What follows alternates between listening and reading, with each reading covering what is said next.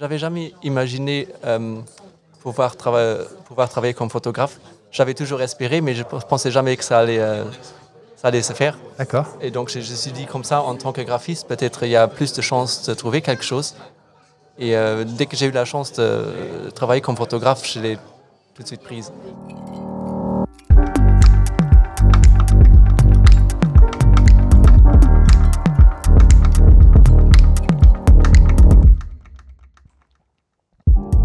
Streets Unplugged by the Street Photo Collective Luxembourg. Bonjour tout le monde, voilà Paolo Lobo de nouveau fidèle au poste ici pour ce 10e épisode de notre podcast Streets Unplugged, donc réalisé par le Luxembourg Street Photo Collective. Donc je suis très content d'être là avec vous, chers amis et avec nous ce soir ou ce jour, aujourd'hui, nous avons un invité, c'est Lex Kleren. Bonjour Lex. Bonjour. Très content de t'avoir ici en face de moi. Merci de m'avoir. Dans cet environnement sympathique du nouvel, que tu connais peut-être, ou certainement. Oui, j'étais jamais dans ce coin, mais en général, je connais, oui. Très bien. Voilà, alors pour nos amis auditeurs, on est effectivement en fin de journée. Le nouvel, le BS pour les Friends est bien rempli, il y a plein de monde. Donc les gens parlent, les gens boivent de la bière, les gens discutent. Il y a de la vie, il y a de l'animation, c'est très sympathique. Et c'est dans ce cadre-là qu'on va faire une petite conversation autour de la photographie et autour de toi, Lex, et de ton parcours. Donc voilà. On t'a invité pour plusieurs raisons. Déjà, parce que tu as participé à notre festival dans le cadre de l'exposition collective. Oui. C'était l'année dernière, je pense. Oui, voilà.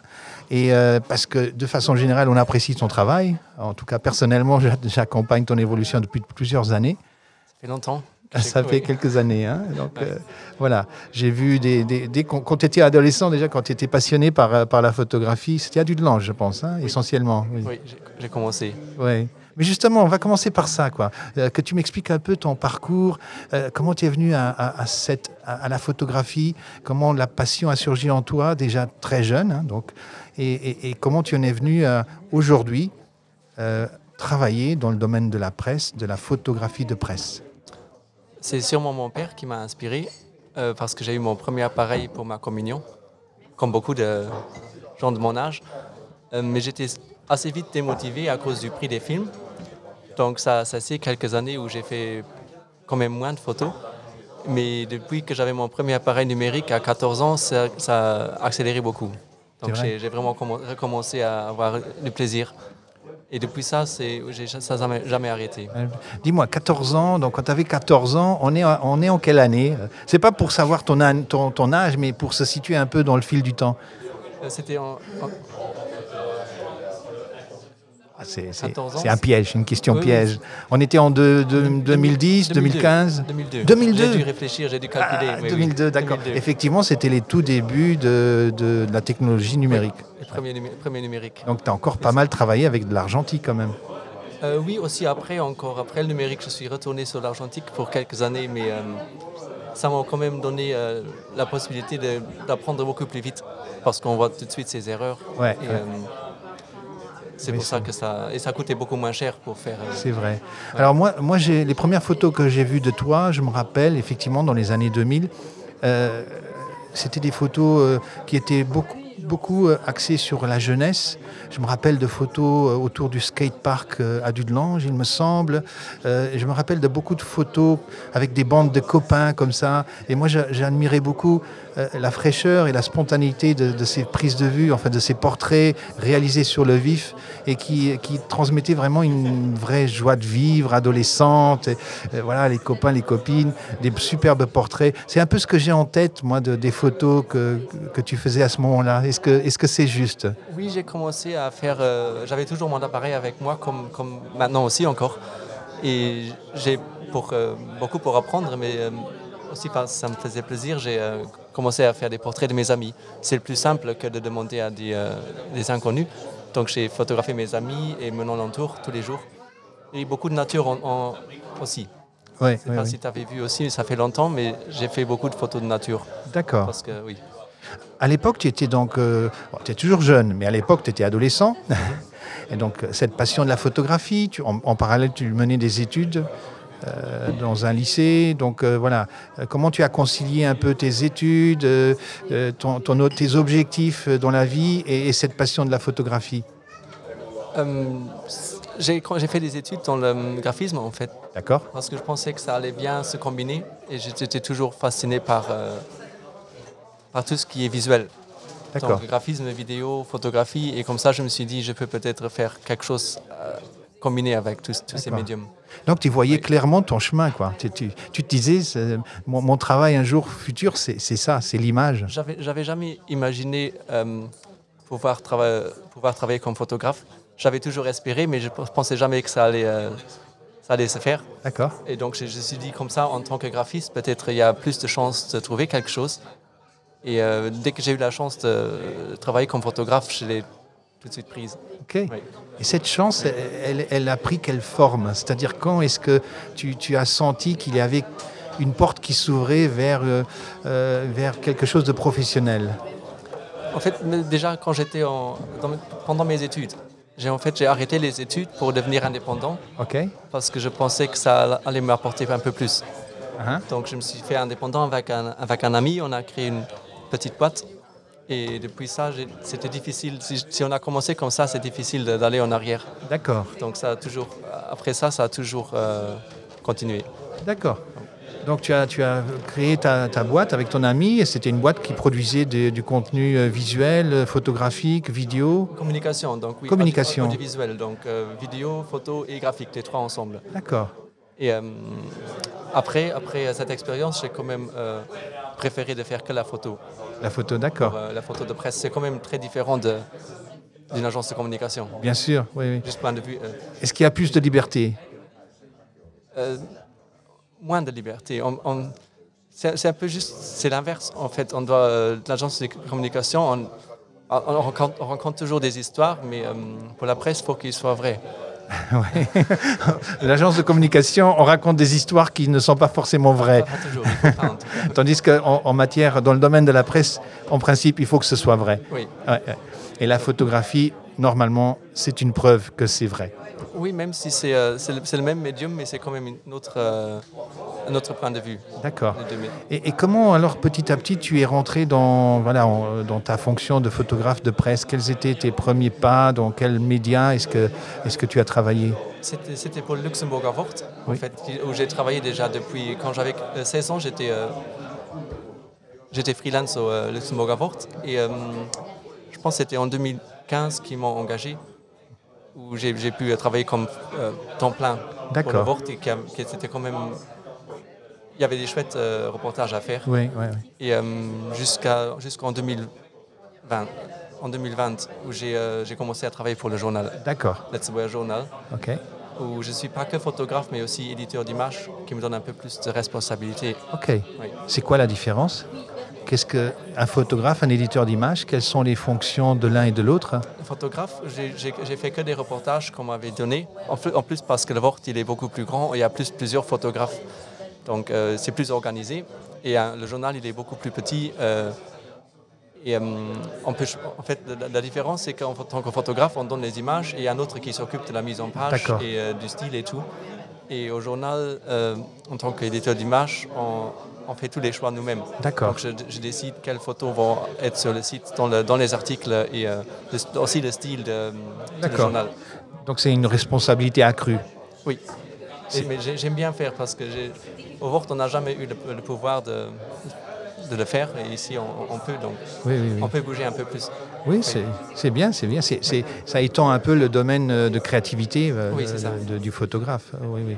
Qui n'est pas qu'un exécutant qui prend des photos et puis qui, voilà, vous en faites ce que vous voulez. Oui. Donc tu as une image globale de la chose. Et donc ça fait quand même, voilà, sur le plan professionnel, ça fait donc 8 ans que tu es actif au Luxembourg, c'est ça?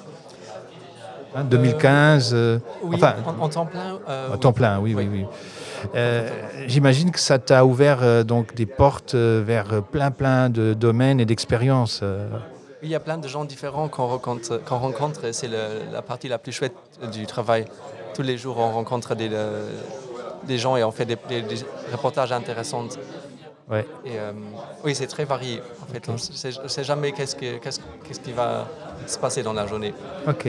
Je suis curieux. Quand tu arrives voilà, pour un reportage où tu as besoin d'images dans un endroit, voilà, on oublie tout ce qui est un peu officiel, tout ce qui est un peu homme politique ou personne qui est déjà dans le showbiz, enfin qui se sent prêt pour les photos. Mais quand tu vas faire des reportages sur le terrain, comment tu arrives, comment tu convaincs les gens de les prendre en photo, quelle est ton approche? Ça change tous les jours. En fait, ça change beaucoup aussi de mon humeur, mais aussi de l'humeur des gens. Comment c'est sur place, si la lumière elle est intéressante, si l'endroit il est intéressant. Il y a des gens qui sont très à l'aise directement. Il y a d'autres qui, au début, ils le sont moins. Donc, c'est à nous de les mettre un peu à l'aise. Mais il n'y a pas de plan, vraiment. Je n'ai pas d'idée fixe en tête quand j'y vais là-bas. Je sais qu'il faut avoir quelques images dans un style, mais je ne sais pas ce qui va se passer. D'accord. Des fois, c'est très bien. Des fois, c'est un peu moins.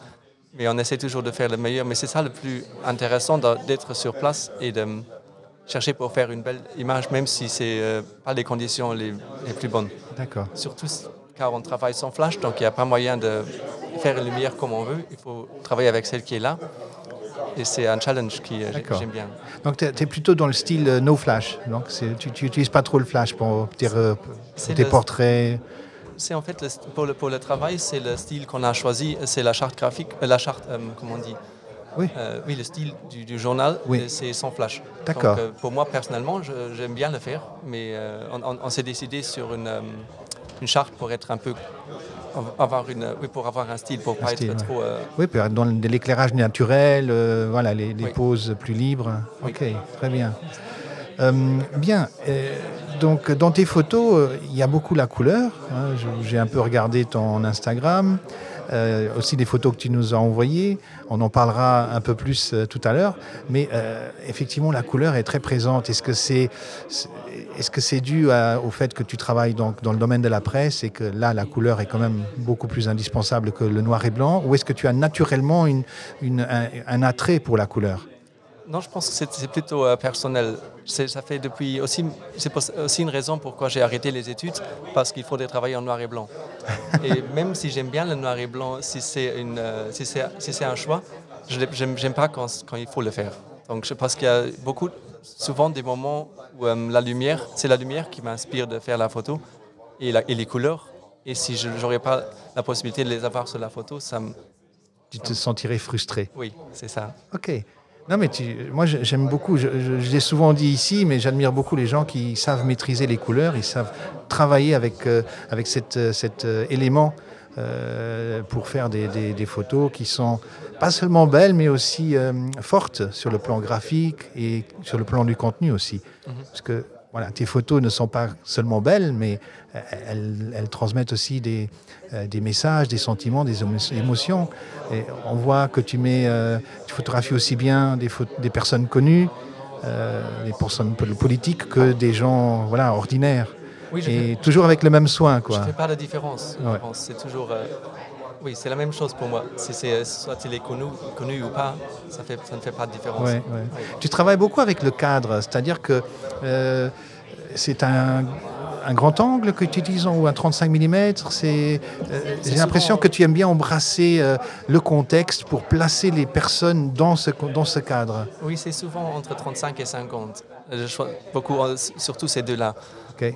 Parce que j'aime bien avoir le contexte dans la photo, de voir la personne et son entourage. Pas que la personne, mais vraiment où elle se trouve et comment c'est les alentours.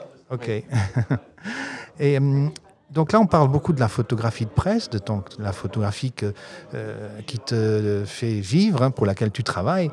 Mais est-ce qu'en dehors de cette photographie conditionnée, est-ce que tu as aussi une pratique de photographie libre, que tu fais dans ton temps libre, des projets personnels, des choses que tu développes un peu à côté? Ou est-ce que tu as le syndrome du photographe professionnel qui, une fois qu'il a fait son boulot à la maison, il ne veut plus du tout faire de photos?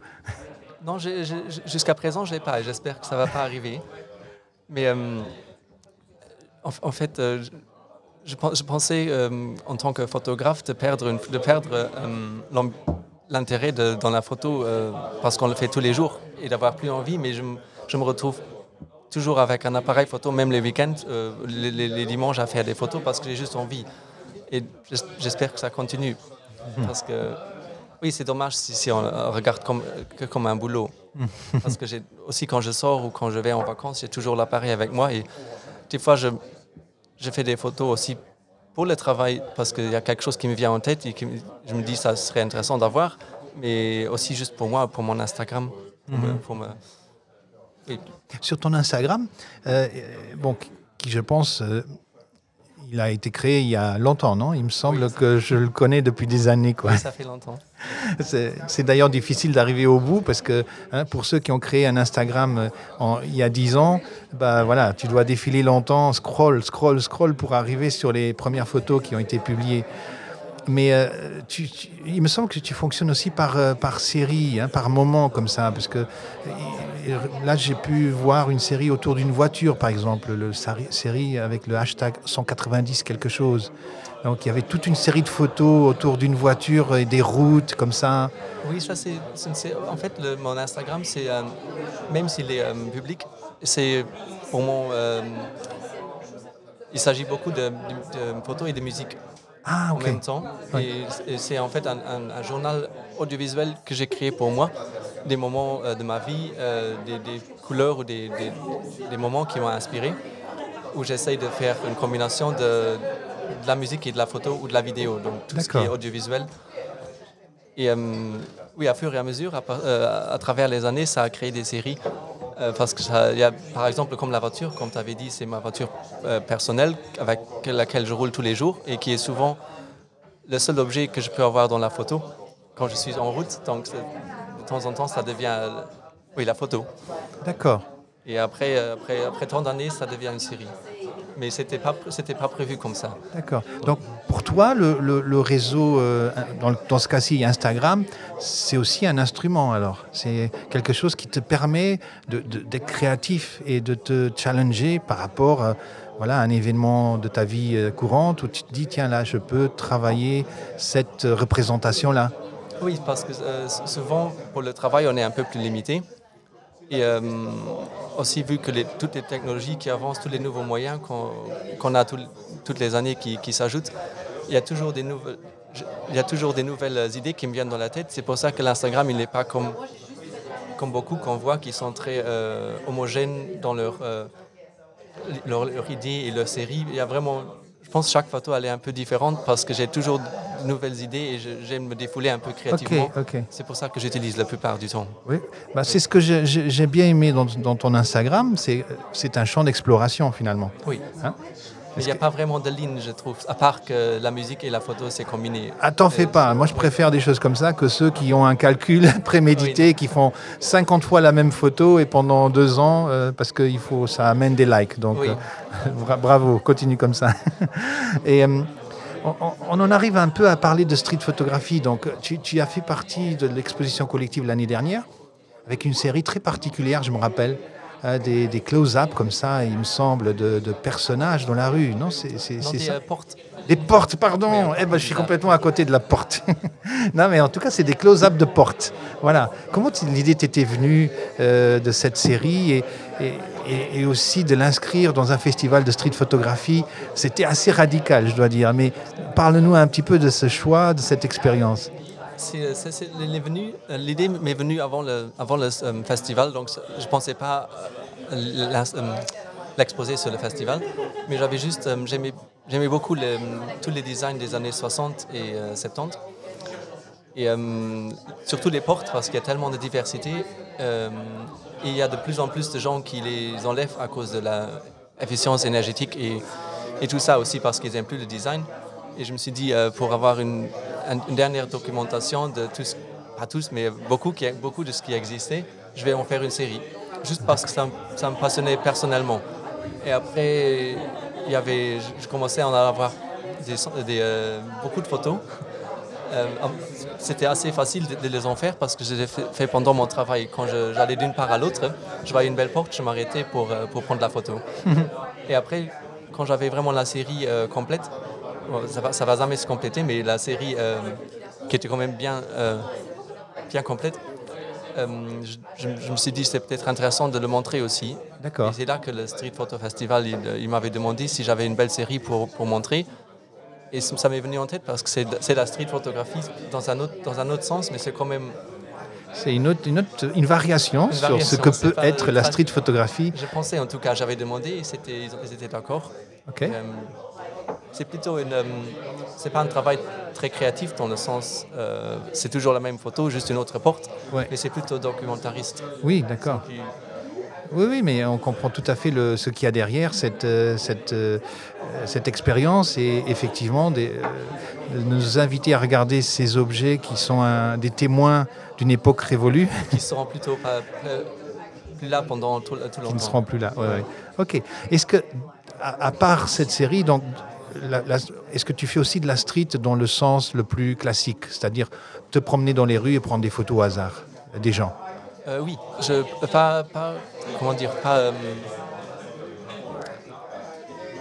ne planifie pas de faire des photos street, mais vu que j'ai toujours un appareil avec moi, et il y a de la lumière qui m'inspire, je pense qu'il y a une photo aussi qui explique bien ce que je veux dire dans ce que j'ai choisi, où j'avais tout mon week-end, j'avais mon appareil, j'ai pas fait une seule photo et j'ai fait une en rentrant quand j'ai vu il y a une belle lumière et juste à cause de ça valait déjà la peine de l'avoir toujours avec soi, même si c'était que pour une photo.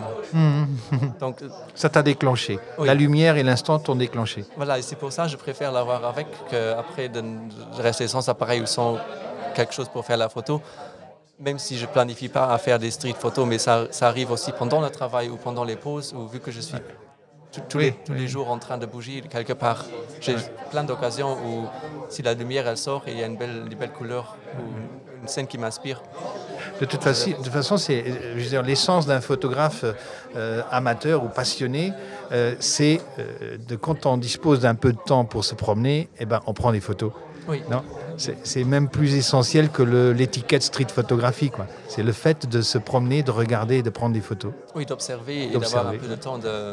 On ne regarde pas sur le GSM, on n'est pas stressé parce que quelqu'un a écrit. Ah, oui. Tout à fait. Ouais. Est-ce que tu fais encore de l'argentique de temps en temps ou un peu moins ou... Je l'avais fait dans le temps, il y a récemment encore, mais j'ai arrêté parce que je trouve, à cause des développements. En couleur, c'est difficile.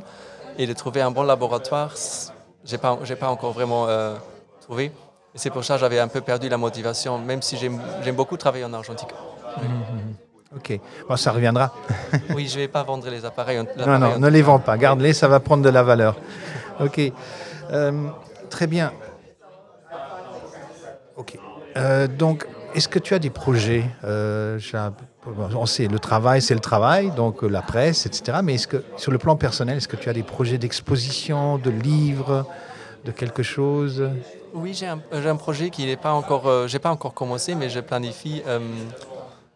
Vu que je m'intéresse beaucoup pour les voitures, les vieilles voitures, j'avais l'idée en tête de faire une série sur la culture automobile parce qu'elle va quand même beaucoup changer les prochaines années.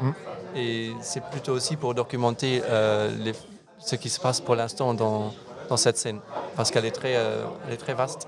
D'accord. Et il y a beaucoup à faire qui n'est pas encore fait, je pense. Au Luxembourg, ce serait un regard porté sur c'est quoi une voiture au Luxembourg au XXIe siècle. Ok, voilà. Vu que ça va aussi changer.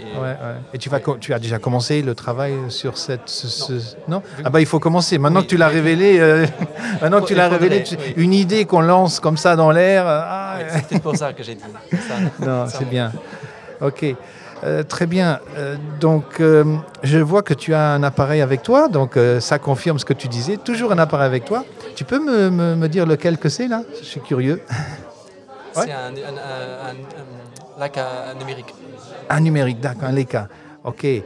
Pourquoi le Leica? Dis-moi. Je suis toujours fasciné par les gens qui adorent le Leica et qui utilisent le Leica. En fait, je ne sais pas si tu as remarqué, mais aussi sur mon Instagram, je ne parle jamais de l'appareil avec lequel j'ai fait les photos. Et tu fais très bien. Mais là, c'est moi qui t'ai invité. Oui, parce que je trouve que c'est pas relevant. Exactement. Pour les photos, j'aime bien le Leica parce que c'est un bel objet. Je me sens bien quand je fais des photos avec parce qu'il est bien construit. Il ne fait pas des meilleures photos que les autres appareils, contrairement à beaucoup de gens qui disent ça. Pour moi, c'est peu importe quel appareil j'ai avec moi. Je l'aime bien parce qu'il est petit. Je peux mettre dans ma veste. Mais pour le travail, par exemple, j'ai un autre appareil et si jamais j'ai une idée dans la tête, c'est pas... Je prends l'appareil qui est le mieux fait pour faire la photo que je veux, mais... Ce n'est pas important de dire que ça a été fait avec tel appareil, tel objectif Pour moi, pas. Parce que de toute façon, si on regarde sur mon Instagram, il y a des photos qui sont faites au réflexe numérique, celles qui sont faites avec le Leica, celles qui sont faites avec un vieux GSM, et personne ne sait dire la différence. Exact. Donc je ne pense pas que c'est important. C'est pas important pour moi parce que ça me fait plaisir, mais pour le reste, pas. Okay. C'est un peu comme le cuisinier dans son atelier. Hein. Il fait des bons plats, mais il n'a pas besoin, quand on donne le plat au client, il n'a pas besoin de marquer les instruments qu'il a utilisés. Quoi. Tant que la photo elle est bonne, après, c'est le plus important. Et justement, la photo est bonne. Qu'est-ce que ça veut dire pour toi ? Quand est-ce qu'une photo est bonne ? C'est difficile, parce que ça dépend si elle est belle pour soi-même ou pour les autres. C'est une question très compliquée. Compliqué ? Ok. Est-ce que tu fais des photos pour toi-même ou pour les autres ? Ça dépend si je fais pour le travail. Il y a des photos que je fais parce qu'il faut les faire. Ouais. Mais il y a aussi des photos que je fais parce que c'est pour moi-même, mais après on peut quand même les mettre dans le journal aussi. Donc il y a un peu ton regard à toi qui de toute façon peut également parler aux autres. Quoi. Donc ce que tu regardes, ce que tu photographies peut également intéresser les autres. Oui. On va un peu commenter les photos que tu m'as envoyées.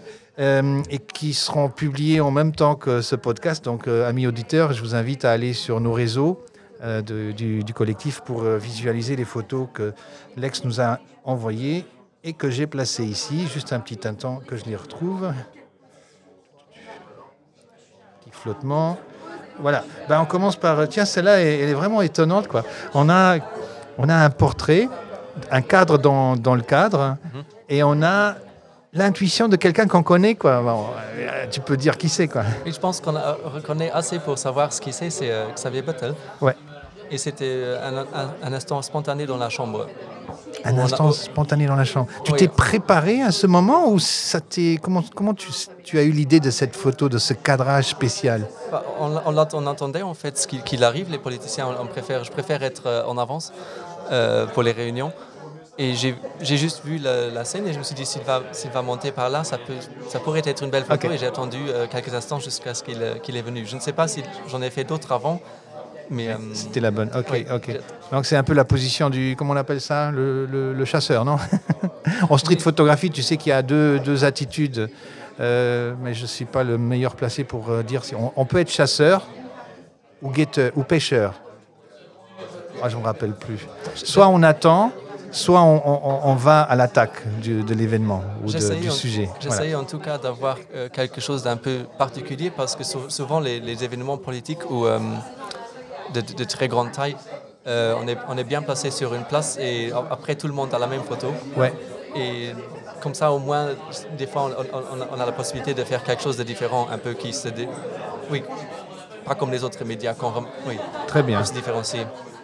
Alors ici, on est face à la gare centrale. On a une vue très, très large, très 35 mm, 28 mm. Et nous avons donc la tour de la gare centrale. Et puis nous avons un personnage là qui s'apprête à passer le passage pour piétons. Donc, c'était aussi une image spontanée. C'était pendant le travail, vu que j'avais mon appareil du travail avec moi. Mais j'ai juste... assez spontanément vu qu'il traversait la rue en se fâchant avec son bâton. Ouais. Et oui, j'ai déclenché. D'accord. Il était dans une attitude un petit peu crispée, on le sent, même si on le voit de dos. Ouais. Et comme on disait tout à l'heure, tu embrasses vraiment le paysage de façon large, le contexte, dans ce cas le contexte urbain de façon assez large pour placer le personnage. Ici, on est dans une autre ambiance, donc c'est une fête, c'est underground, tu joues avec les couleurs ici. Dis-moi un peu de... C'était en fait un reportage aussi sur la scène de danse, pas danse, mais de danse extatique. Ok. Et j'ai fait un reportage et un portrait sur un de ceux qui est en avant sur la photo. Ouais. Que j'ai pris en portrait aussi. Et après, pour avoir quelques photos aussi d'ambiance, je me suis défoulé parce que j'avais envie, même s'il faisait assez tard. Ouais. Et assez sombre. Et assez sombre. Oui. Ouais. J'étais vraiment au bout de tout. Ouais. Au bout des ISO. Oui. D'accord. Ouais, mais là, c'est un des avantages du numérique. Hein, donc, Oui. on peut pousser vraiment très, très loin les ISO. Mais j'ai pu me défouler et j'ai essayé d'avoir des belles photos. Même si c'était pour l'article, c'était aussi pour moi. Ouais. Tu bouges beaucoup quand tu prends des photos. Là, par exemple, j'imagine que tu allais à droite, à gauche, que tu te baissais, tu te levais. Oui, là, j'étais passé. Et j'essaye de trouver le bon angle, le bon cadrage et la bonne composition. Des fois, ça prend du temps. Ouais.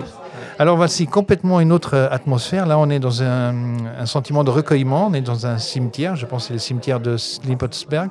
Dudelange. Pardon. Je me trompe beaucoup, là. Dudelange. Bah. Voilà. Et là, on a complètement une autre ambiance, quoi. On a vraiment un sentiment d'apaisement, mais en même temps de tristesse. Oui, c'était aussi... c'était pas pour le travail, c'était aussi personnel, parce que c'était pas planifié, mais j'avais mon appareil avec moi. D'accord. J'ai vu la lumière et l'ambiance et... Oui, j'ai profité pour faire la photo. Oui, c'est vraiment une photo qui existe par la lumière, oui. Il y a une lumière assez chaleureuse, mais très frêle, comme ça, qui vient tomber sur l'image. Et puis, le monsieur qui est là, dans un sentiment de recueillement, qui est très digne. Donc, c'est une très belle photo. Surtout les cimetières, c'est souvent montré sombre. Et je trouve ça très souvent une très belle ambiance. Ouais. J'ai aussi une série, je pense qu'il y a une encore qui vient avec. Mais j'ai fait toute une série sur les cimetières. Parce que ça m'a... qui vient avec... Attends. Ah oui, celle-ci. Ouais, celle-ci, elle joue plus le côté graphique, hein, donc des êtres humains et des croix. Elle est très belle aussi. Hein, ouais. Ah oui, ça apporte une touche différente sur le regard sur ces endroits. C'était aussi un projet personnel qu'après j'ai quelques images qui sont quand même parues dans les médias. Ok. Oui. Et là, on a aussi un travail sur la lumière. Je vois, on est dans une rue ombragée avec des arbres, mais au bout, on a de la lumière, avec un personnage qui s'inscrit dans cette lumière. Et c'est la photo où j'avais parlé avant, où c'était juste en rentrant quand j'ai vu ma copine se balancer sur le trottoir. D'accord. Et j'ai profité à faire la photo. D'accord. C'était un instant comme ça. Oui. Ok. Un instant de lumière. Oui. Ouais. Et puis, allez, encore une dans la série qu'on va commenter. Voilà, là, on est vraiment dans un peu l'humour, un peu à la britannique, à l'anglaise. Comme j'avais dit avant, des fois, on ne sait pas où après où on va aller pour des reportages. Et c'était sur la foire agricole, foire non ? agricole à Unplugged. Ouais. Et c'était un vendredi soir et je ne savais pas qu'est-ce qui j'allais voir, parce que j'étais jamais sur une foire agricole personnellement. Ouais. Et j'étais très étonné de tout ce qui se passait. Et, j'essaie de l'avoir le mieux sur les photos. Ouais. Et là, il y a de l'humour, c'est très sympathique. Hein. Je ne dirais pas que c'est comme notre ami anglais Martin Parr, c'est pas féroce, quoi. C'est gentil, c'est agréable. Et le point de vue, de nouveau, tu travailles le point de vue. Ici, tu as de nouveau travaillé sur le cadrage. Donc le cadre dans le cadre, oui. Hein, tu t'es de nouveau baissé et pour proposer un cadre et regarder ces deux vaches et le propriétaire. Et la scène, c'était un peu drôle dans un sens pas mauvais. Ouais. Ils ont raté. Raté. Il y avait une show pour les plus belles vaches. D'accord. Et ils ont fait le tour et ils ont nommé la meilleure, la miss des vaches, quoi. Ou le monsieur, je ne sais. La miss, oui. Ou le monsieur, oui. Oui. Allez, on va aller regarder les photos, il vaut mieux, et puis vous vous ferez une idée. Ok, voilà, je pense c'est une très sympathique série que tu nous as envoyée avec différentes photos où on voit que c'est à la fois simple, maîtrisé, bien composé, il y a de l'humour. Et voilà, on voit vraiment que tu es une personne curieuse et ouverte sur le monde qui t'entoure. J'essaie de faire un petit choix qui va aussi bien dans le thème de vos émissions. Absolument, oui. La liberté de regard, quoi. Oui, mais je me donne beaucoup de peine pour les cadrages et les compositions. C'est un truc qui me tient à cœur personnellement et j'aime bien faire... oui. D'accord. Ok. Bon, voilà, qu'est-ce que tu pourrais donner, puisque tu as commencé très jeune et finalement... Tu savais que déjà assez tôt que tu voulais faire quelque chose dans le domaine de l'image. Mais tu n'y croyais pas trop, mais tu savais que c'était le chemin. Et finalement, ça s'est fait. Bon, aujourd'hui, tu dois avoir, je dirais, la trentaine. grosse... 35. Voilà, 35. Oui. Tu travailles dans le domaine de la photographie de presse. On apprécie ton travail. Et bon, c'est encore le moment de donner un petit conseil. Le monde a changé. Hein. Je veux dire, les jeunes d'aujourd'hui de 15 ans, ils ont un monde qui ne ressemble en rien à ton monde quand tu avais 15 ans. Mais qu'est-ce que tu pourrais dire à un jeune qui peut-être aurait aussi cette envie de l'image et de gagner sa vie en photographiant ou en filmant? Qu'est-ce que tu pourrais lui dire? Je pense que le mieux, c'est toujours de soutenir quelqu'un qui veut le faire, parce que mes parents ont fait pareil. On ne m'a jamais dit de devenir docteur et d'avoir la photographie comme hobby. Ils m'ont toujours encouragé de le faire si je le veux vraiment. Et je pense que pour les jeunes, c'est pareil, même si le monde il a beaucoup changé, il va encore beaucoup changer, parce que même avec l'intelligence artificielle, ça va tellement bouleverser la photographie. Oui. Donc on ne sait pas même pas s'imaginer encore pour l'instant. Est-ce que ça te fait peur? Moi, personnellement, pas, parce que je pense que la presse, c'est toujours, il la faut toujours, et on ne pourrait pas la supprimer. On ne pourrait pas la supprimer ou la remplacer avec l'infusion d'intelligence. Mais il faut rester vigilant, parce que de plus en plus, une image peut ne pas être vraie. Oui, ça va aussi poser plein de problèmes, je pense, dans la presse. Ouais. Est-ce qu'il existe déjà des outils aujourd'hui, par exemple au niveau de vous, de votre média ou d'un média en général, pour vérifier si une photo est trafiquée ou si elle est vraie? Parce que quand on voit dernièrement ce qui est fait par l'intelligence artificielle, on est bluffé, quoi. Est-ce que vous avez des moyens de dire non, attends, ça c'est pas une vraie photo? Nous, au journal, on ne s'est pas encore posé la question, parce qu'on travaille qu'avec des freelances qui ont soit la carte de presse, donc on sait ils connaissent les lois, ou ceux qu'on fait confiance et on sait qu'ils ne modifient pas leurs photos. Mais c'est vrai que si c'est pour les plus grands médias qui reçoivent des photos de partout, ça va poser des problèmes, parce que c'est des fois tellement bien fait que c'est difficile de le voir. Et ça va très vite. Ouais. Et ça va très vite, ça va changer encore. Oui. Le monde est en perpétuelle évolution, et voilà. Et il faut un peu suivre tout ça avec intelligence et avec un certain recul. Ouais. Oui. Ok, donc Lex, je te remercie beaucoup pour cet entretien sympathique. Moi, j'apprécie beaucoup ça fait 20 ans en fait qu'on se croise, que j'ai vu comment tu as commencé, comment tu as évolué, et j'apprécie beaucoup vraiment tes photos, toujours très, très, très pointues et en même temps délicates, avec de l'humour aussi. Donc voilà, continue. Merci, c'est gentil. Et j'espère qu'on pourra te voir aussi dans notre festival. Alors j'en profite pour dire à nos auditeurs, à nos amis, que le prochain festival, et à toi, le prochain festival, ce sera la 7e édition, et il aura lieu du 18 au 21 mai au Rotande, et il y aura plein d'activités et même quelques nouveautés, mais ça on vous en parlera encore dans un prochain podcast qui sera fait encore avant le festival. Et alors je regarde juste mes petites notes pour voir si je n'oublie rien du tout. Voilà, avec nous on avait Patrick Hoffman, Eric Engel pour la technique. On remercie aussi Niels, le frère de Eric, qui va nous aider pour l'editing de tout ça. Et on te remercie à toi, encore une fois, Alex, pour nous avoir fait part un peu de ton sentiment, de ton parcours et voilà, de ta franchise. Merci aussi. Merci. Bonne soirée ou bonne journée à tout le monde.